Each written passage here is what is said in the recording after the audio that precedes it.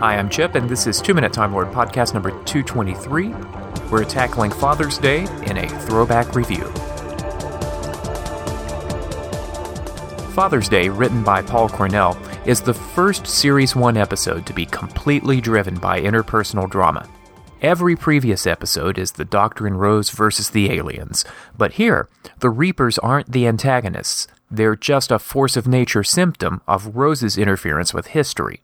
Today's Doctor Who gets a lot of intellectual mileage out of time being rewritten. It luxuriates in time travel paradoxes, plaguing them for laughs or for spectacle. This story instead tracks the emotional beats. Listen to the radio in Rose's father's car, playing Never Gonna Give You Up 2 years before rickrolling became a briefly amusing pestilence. Incidental audio like that, the episode score sliding out of tune, the personal histories being rewritten as eulogies, everything is intensely, as the Doctor would say, domestic. At times it was too emotional for my son, but he got it all right. The sacrifice, the alienation, the reunion, everything is communicated beautifully.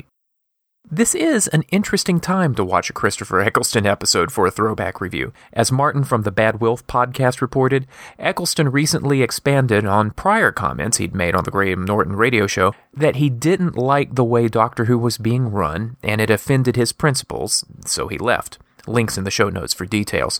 So it's easy to watch Father's Day today, hear the Doctor raging at Rose for violating the laws of time, and imagine from where Eccleston was channeling his indignation. Whether that fury was righteous or self-righteous is more for backstage gossip than I'm interested in, but just remember that his is not the only valid perspective. But as far as the character is concerned, Father's Day provides another layer to the Ninth Doctor beyond that cliché we all tend to fall back on, the broken Doctor. We also see that the Doctor has a demanding moral code. Having just kicked Adam out of the TARDIS, he's ready to do it again to Rose, and he only finds time to forgive her when he's out of solutions and anger won't help. Of course, he's only got himself to blame.